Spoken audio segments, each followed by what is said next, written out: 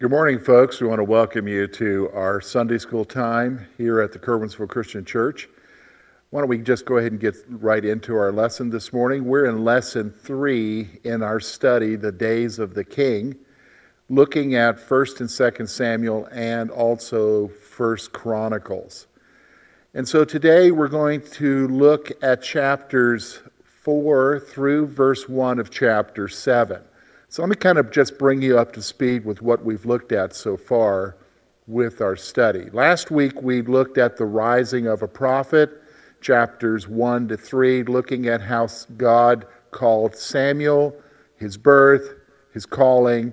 And in the midst of that story, we saw the Lord pronouncing judgment on the house of Eli. In fact, the last thing that was told to Eli through Samuel, remember through the boy Samuel, was that God was getting ready to do something that would send shock waves through all of Israel, and that his sons, Eli, would die. The sons of Eli would die. So let's take a look. We're going to look first of all at chapter 4, and we're going to focus today, these 3 chapters concerning the Ark of the Covenant.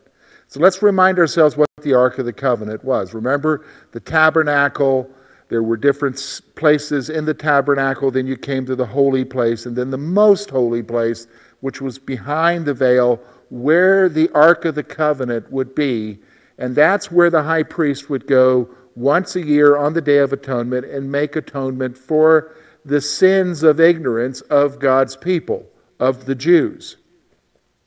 And it would often be carried into battle and so forth during the time of Moses and Joshua.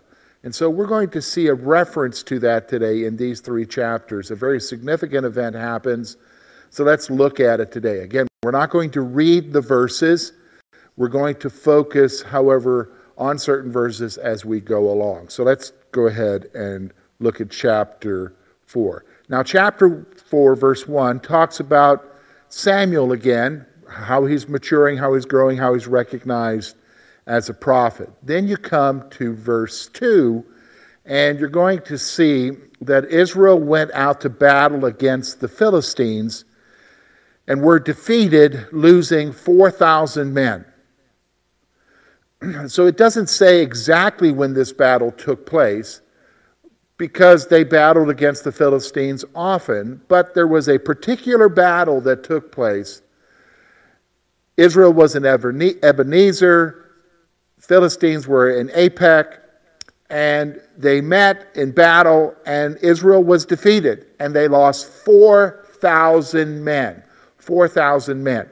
Now, what normally happens when you have a battle, and especially when you have a defeat, you go back and you look at why did we get defeated? What happened? In particular, with Israel, they're going to ask questions about where was God?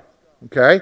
Where was God? So the people questioned why the Lord allowed their defeat as they called for the ark.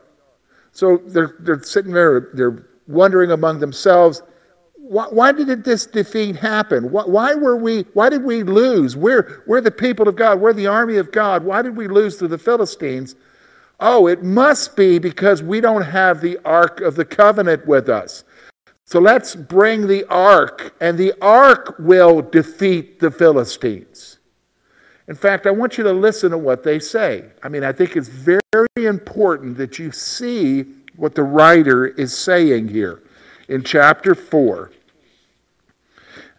And here's what he says.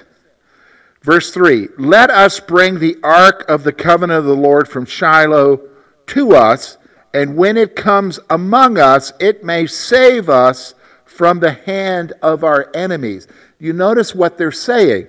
Let us bring the ark among us. It's almost like God's not among us right now. Let us bring it, the ark, among us, and it, the ark, will save us.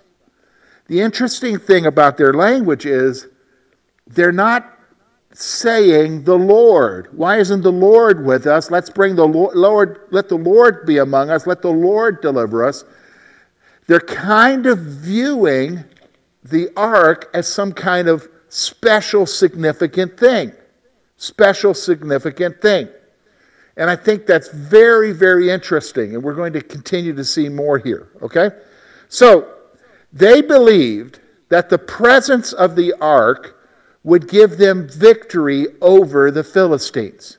They believed that the presence of the ark would give them victory over the Philistines.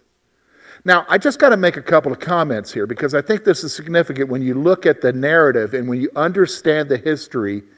Again, because we're talking about that period of the Judges. And remember, in Judges, it says several times in the latter part when it describes the times that people did what was right in their own eyes. What has happened to them is, rather than understanding the presence of God in the midst of God's people as they had before, they began to reduce themselves down to thinking in terms that are basically human. So now they think that the ark itself is God or is special, and its presence will cause them to do things. This happens with humanity. It happens even in our circles, in our churches. We sometimes ascribe significance to things as if those things were what caused God to do something, rather than thinking in terms of it was God. So for instance, some of you are older, if you could think back to years ago, churches had different things up on the platform. Some churches had what they called was an altar rail. It was a rail down front, and when people would come down, they would come and do business with God at the altar rail or at the altar. What ends up happening is that through time, they get rid of those things. Now, if you still go to some churches that are small, you will still find an altar rail. Now, but I want you to hear me. What ends up happening is that people forget it is God who does the work in the hearts of people, and they begin to ascribe some sort of spiritual significance to the altar rail or to a Bible. It's the Bible. If we had that Bible. No, you don't understand. That's not where the power comes from. The power comes from the presence of God, not some item. And that's what they're doing here among the Israelites at this time in the days of Eli, is that they're ascribing that the ark, now the ark was holy and the ark does kill people, but it's God who kills people because he has made that a sacred item. But it's God, not the ark. Do you understand? The ark doesn't have the power. So they believed the presence of the ark would give them victory over the Philistines. Now, here's what happens. They bring the ark. So Eli's sons, the priests, brought the ark to the camp of Israel, and the people gave a great shout. So here comes the ark. You can see the frenzy happening. Oh, here's the ark, and all of Israel is giving out a great shout. God is among us because we brought the ark to us. Okay? We brought the ark to us. Now, the Philistines who are across the valley, they hear this great shout, and the Philistines were afraid of the ark. They're like, what's going on here? The passage says, oh, God, the God who defeated the Egyptians is among us now. And so they were afraid of the ark, and they encouraged their troops to remain strong. Basically, you guys, you just fight, because if we lose, we become their slaves. We become their slaves. Now, okay, so you would think, all right, they're going to have a victory. They've got the ark. Well, that's not what happens. Israel was defeated. Eli's sons were killed. And get this, and the ark was captured. Israel was defeated. Major loss. Eli's sons, the priests, they were killed because they would be with the ark. And of course, because they're with the ark and they're getting killed, The ark now is captured by the Philistines. Whoa! Are you kidding me? Yes.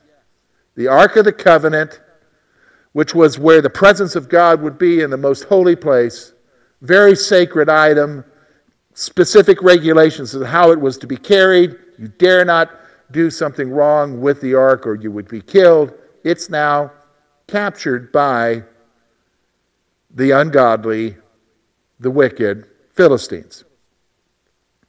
Now, the passage then goes on. When we get past that part, we get back to the issue of Eli. Okay? We're getting back to the high priest, Eli. So a Benjamite, a man of Benjamin, fled from the battlefield and made his way to Shiloh, where Eli was waiting. Now the passage tells you that Eli was waiting nervously. He was waiting anxiously. He wasn't anxious about his sons. He was anxious about the Ark of the Covenant. He was anxious about that most holy piece of furniture from the temple. And so he's waiting there. Here comes this Benjamite. Eli inquired about the great uproar. New King James says tumult, which means an uproar. He inquired about the great uproar that was happening, and the man gave the report to him. So the man says, well, there was a defeat, and your sons were killed, and the ark was captured. Here's the next thing we're going to see. It's very interesting. Upon hearing about the ark, Eli fell backward. So he's probably sitting on a stool. He falls backward, broke his neck, and died. Now the text tells us that he, by this point of age, even though earlier we saw that he's beginning to lose his eyesight, but the text tells us by this point he has become quite heavy. And so with him falling back because of his size, he broke his neck and he died. And thus ends the priesthood of the high priest, Eli. But the text goes on. It goes on. When Eli's daughter-in-law heard the news, she went into labor. She was pregnant. She was the wife of one of the sons who was killed. She was carrying a child at this point, but when she heard the news concerning the Ark of the Covenant, she immediately goes into labor. She gave birth to a son who was named Ichabod, and she died. She died giving, the text tells us. And they named the boy Ichabod. Now, what does Ichabod mean? Ichabod means the glory has departed from Israel. Remember, when they named their children, they didn't name their children kind of like we do. Well, like for instance, my name is George Ray Cannon Jr. I was named after my dad. Sometimes we pick traditional names or we name them after a relative or something. In their culture, they named children based upon what was happening. And at this time, this child was born when the glory of Israel had departed. When the glory of Israel, which was the Ark of the Covenant, representing the presence of God, had departed from Israel. So they named the child Ichabod. That brings us to the end of chapter 4. Now we get to chapter 5. And we're going to talk about the ark among the Philistines. Now this is interesting. You wonder, how did they find this information out? Well, probably, if you remember later when we see at the latter part of 1 Samuel, David is among the Philistines. So he probably heard what happened and relayed that information, which would be ultimately written down in this book. So let's talk about the ark among the Philistines. We're going to see that in chapter 5, verses 1 through 12. And it's not pretty, folks. We can actually divide this chapter into two sections. We can talk about the humiliation of Dagon. We'll tell you who Dagon is in a minute. And the whole issue, the plague of tumors. The plague of tumors. So let's talk about it. First of all, The Philistines brought the ark and set it by the god Dagon. Now here's what they would do. And this was the thinking that took place in the ancient times. And you'll see it referred to later on with reference to the gods of the defeated. So here they are, they have defeated Israel. That means their God is bigger than Israel's God. And so they have the ark, which in their mind, they're thinking is the Israeli God. So they bring it to the temple of their God, which is Dagon. And so they would bring the ark and set it before the idol, as in submission to their God, Dagon. All right, so the text is telling you that. So here's what happens. In the morning, they found the idol on its face before the ark. So in the morning, the priests go back into the temple. They come to where Dagon is. Maybe they got to do some rituals there or whatever, and there is the ark. But this time, something's different, because in the morning, the idol of Dagon is on its face before the Ark of the Covenant. Like, how did that happen? Okay? How did that happen? What's going on here? So they reset the idol in its proper place. Okay? They reset the idol in its proper place. All right? You kind of know where this story's going, right? It gets better, all right? In the morning, they found the idol on its face again, and the hands were broken off. Basically, you get the impression the arms were broken off of the idol. So again, in the morning, they come in. They think everything's going to be fine, but there it is. The idol is on its face again in front of the ark. This time, its hands, its arms, it's just the torso is there. It's broken off. Wow. Kind of like saying that God is in submission to the God of gods, the Lord of lords, the God of the universe, Yahweh. Now, it's interesting because the writer says, because of the destruction of their idol, the priests would not enter that temple area again. It was so embarrassing what happened that the priests in that temple, they wouldn't tear down their temple, but they just didn't go to that temple. They called it the threshold. They wouldn't go to that section of the temple again. Isn't that interesting? Yeah, but that's not the only thing that happens with the ark. Something else happens, and it's far more devastating. The Lord struck Ashdod. See, that's where the ark is. It's in Ashdod. You can still go today to Israel, to Ashdod, all right? And the Lord struck Ashdod and ravaged them with tumors. So when the ark comes there, guess what happens, folks? The plague happens. The plague. Now, scholars believe what is taking place here is something connected with the bubonic plague. Pestilence happens among them. And he ravaged Ashdod with tumors. Okay? With tumors. So the men of Ashdod concluded that the ark must leave and sent the ark to Ekron. Probably what's happening here is they're wise guys who are there. They're wise men. They're soothsayers. They're priests and everything are figuring out, okay, when did this plague start? Oh, it started after we brought the Israeli ark to our town. Okay, we better get it out of here. Send it to Ekron, which is another major city among the Philistines. Now, I need to remind you, the Philistines inhabited the area of what we would call today modern Gaza. Gaza, okay? So they sent the ark to Ekron. And again, same thing here. The Lord struck Ekron and ravaged them with tumors as well. So again, Ekron now is being struck with tumors and ravaged them. It's like a widespread plague happening in all of Ekron.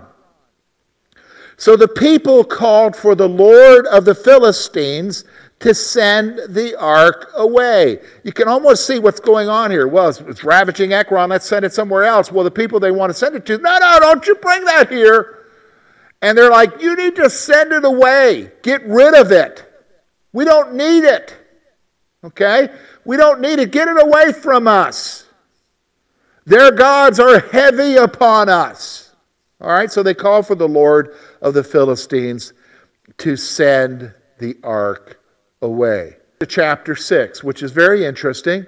Okay? Chapter 6 tells us about the return of the ark, how the Philistines returned the ark to Israel. Okay? So after being among the Philistines 7 months, okay? So this is taking place over a period of 7 months. They sought how to return it. All right?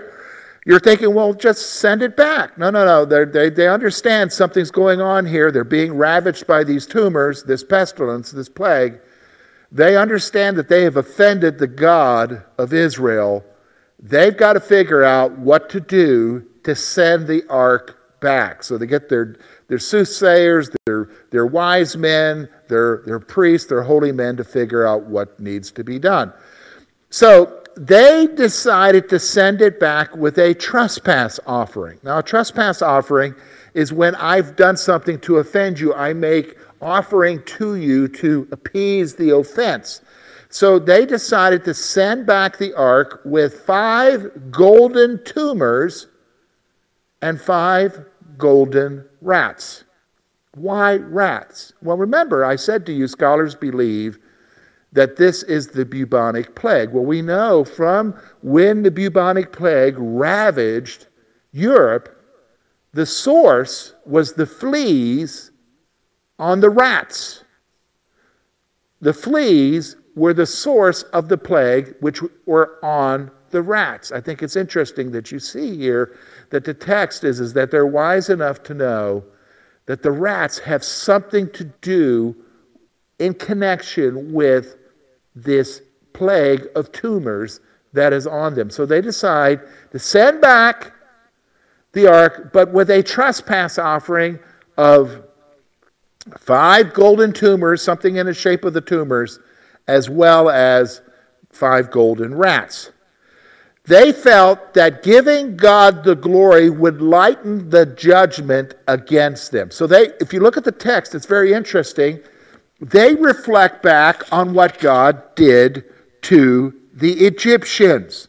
They reflect back on what God did to the Egyptians. If you go to chapter 6, verse 6, he says, "Why then do you harden your hearts as the Egyptians and Pharaoh hardened their hearts? When he did mighty things among them, did they not let the people go that they might depart?" So they're saying, let's not be like the Egyptians. When God was heavy with them, they let the people depart. Hey, let's make sure here we've got the ark here. Let's not offend him anymore because his hand is heavy upon us with these tumors and stuff. Let's send back the ark. Okay? So they felt that giving God the glory might lighten the judgment against them. Now, they would put the ark on a new cart with 2 cows whose calves were taken away. All right, now let's stop for a moment because you're probably thinking, wait a minute, George. God commanded that the ark be carried on 2 poles by the Levites. And that's how Israel was to handle the ark. You're exactly right. That's what the law says. But you need to remember, we're dealing with Philistines. Do they know the law? No. Do they know how to handle the Ark of the Covenant? Nope. So it only makes sense. We got to get rid of it. How do we get rid of it? Put it on a new cart. So they're not just getting any old cart. They recognize that it's God. They put it on a new cart. But here's what they do. It's very interesting. It's almost like they want to be sure that it is. Maybe it isn't. So they get 2 milk cows, 2 dairy cows, who are new, who have calves. And they will take the calves away from the dairy cart, from the dairy calves, and they'll hook the cart to it. All right? They'll hook the cart to it. Now, why are they doing that? Well, the text tells you, all right, well, let me just kind of go ahead. If the ark returned to Israel on its own, It was God who struck them. So they're not sure, but they think it's the Lord, and this is what we'll do. But just in case, we'll use 2 nursing cows, take their calves away. If it goes back to Israel, because that's not what the inclination of those cows are going to be. They're going to be wanting to be with their calves. If it goes back to Israel, it's God who struck us. But if the calves stay and don't want to go, and they want to go where their calves are, then it isn't God at all. This whole plague has nothing to do with God. That's what their thinking is here, okay? That's what their thinking is here. So the cart with the calves headed to the territory of Israel. Just as soon as it was to go, that cart went, those cows went. They didn't look back. They didn't consider their own calves. They just went. I guess it must have been the Lord, huh? And the people, the Israelites who were in the fields, when they saw the Ark of the Covenant coming on this cart with these calves, rejoiced to see it. They rejoiced to see it, okay? They were excited that the ark was back among them. So the cart and the calves were offered to the Lord as an offering. So they got Levites. The Levites took the ark off of the cart. They took the wood from the cart, made a fire for the sacrifice, for the wood for the sacrifice, and they sacrificed the 2 milk calves to the Lord as a burnt offering, okay? As a burnt offering. The Philistine lords observed this and returned to Ekron. So obviously what was happening here, as the ark made its way back to the territory of Israel, it was being followed by the Philistine lords to see what was going on. They wanted to see this for themselves, and they saw that the cart headed right back to Israel. When Israel got it, they did what they did, made their sacrifices, and so the Philistine lords returned, recognizing, man, this was the hand of God upon them. Now, the writer then, in the latter part of chapter 6, acknowledged the golden tumors and rats for each of the Philistine lords and cities. Okay? So he points out what each one of these tumors and rats represented. Okay? Now, here's the problem. Here's the problem, because you remember, it's not like all of a sudden everything got right in Israel. Things aren't right in Israel. So guess what happens? You ever heard the statement, curiosity kills the cat? Well, the Israelites, obviously not remembering what they're dealing with here, some of them decide that they want to look inside the ark. Wrong thing to do. So the Lord killed some of the Israelites because they looked into the ark. You would think they would know better. And then guess what? Those folks who were there who have the ark, they're like calling another, hey, the ark is here, come get it. Get it away from us. Because they realize what they're dealing with. Something that's holy, the presence of God in their midst. Okay? Something that's holy. Something that's holy to God. So the ark was sent to another area and brought to the house of Abinadab. And it would stay there until the time of David. That's a lot of years, folks. A lot of years. All right, so that ends lesson 3. Lesson 3. Next week, when we look at this, we're going to get into lesson 4, and we're going to be looking at now, because of the times, because of the uncertainty of the times, because people are doing what they want to do in their own eyes, because of the instability of the times when they should be stabilized in the Lord, the people will demand a king. And they'll demand it from the prophet Samuel. And that's what we're going to look at next week.